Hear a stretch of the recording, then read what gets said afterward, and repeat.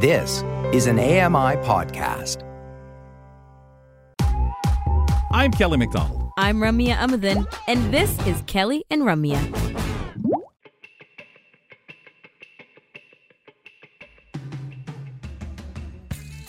Settling in for another hour of the show. Thanks for being with us. Check it out via podcast if you would. Subscribe using your favorite podcast platform to Kelly and Ramya. While you're in there, if you wouldn't mind, give us a rating and review.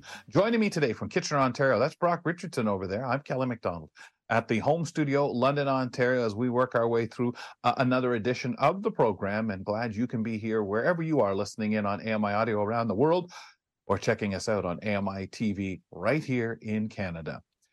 We already did one community report today. We've got another. We're trying to catch up. You know, we had some days off where we weren't able to bring these to you. Not going to take the chance, folks. Not going to happen where you're going to miss out on them. So today we check in with one of our community reporters. Toni Freimark joins us from Medicine Hat, Alberta for today's report, this month's report.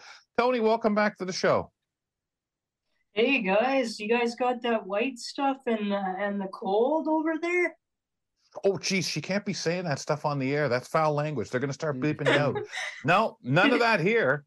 Not yet. Not even wet snow yet.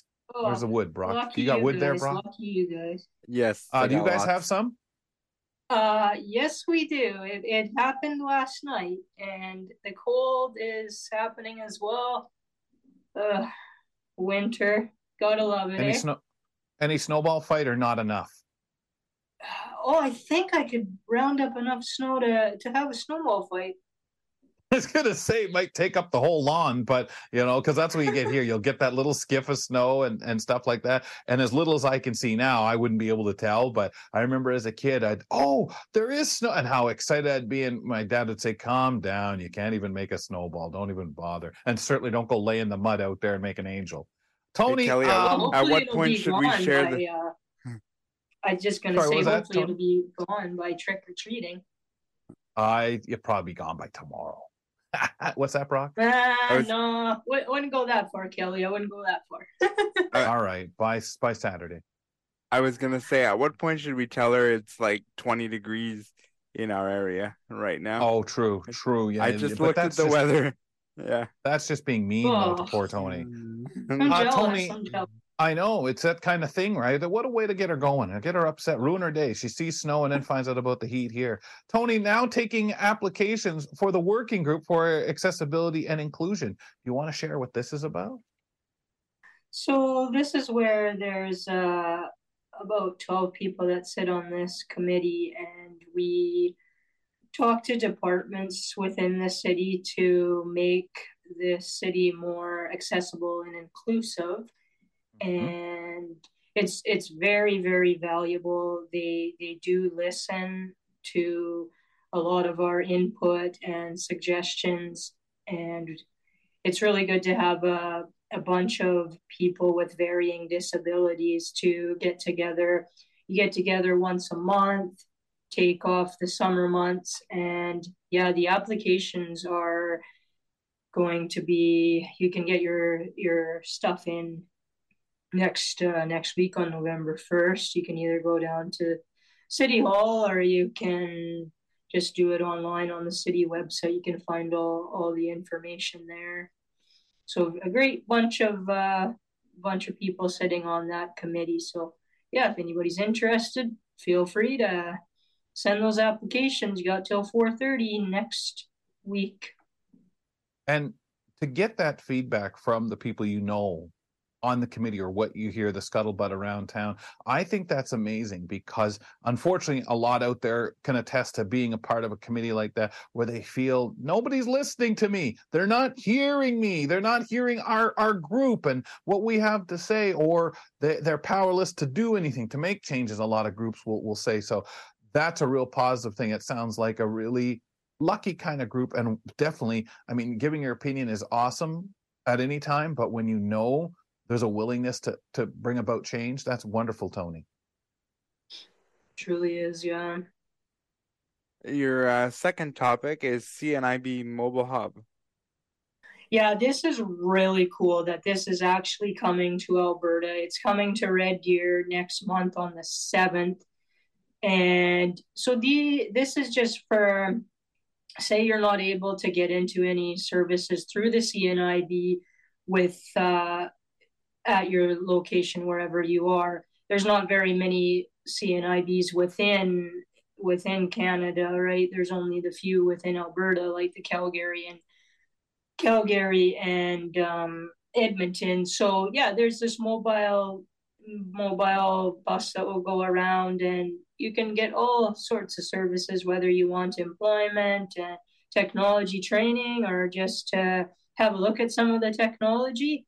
The schedule and such is online, but I heard that they're hoping to get it here into Medicine Hat too. So pretty cool, pretty good to know about for sure, because people aren't really getting too many opportunities. You know, the waiting list can be pretty long to get into services through CNIB if you just go to your local office. So this might give you a better chance to get your help. Yeah, and with how we're familiar with, mobile things with, COVID and things having to be moved and shook around, this is a great opportunity for people to access the services that they may need if they can't get it elsewhere. It really is. Like, this is a great opportunity. I love the idea of it coming to you. CNIB Red Deer Peer Support Group.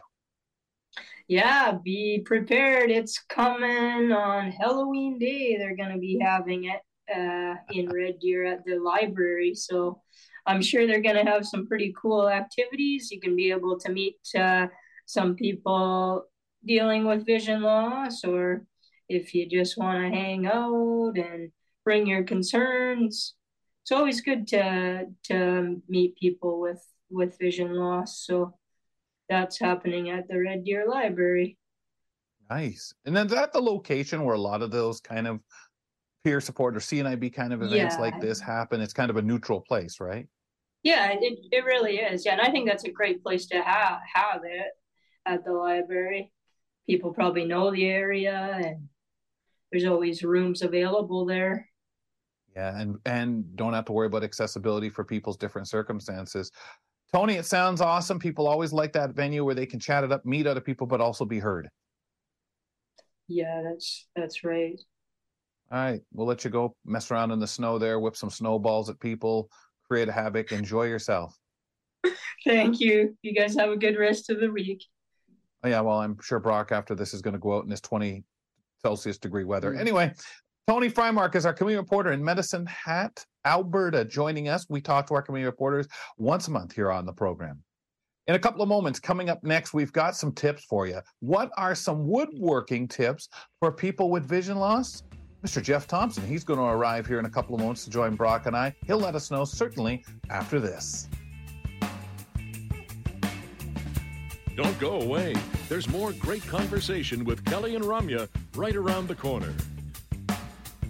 Hello, I'm Sean Priest. Join me monthly for Sean of the Shed, where I introduce you to all the technology that can be so useful to us as blind or partially sighted people. Find Sean of the Shed wherever you find all your podcasts.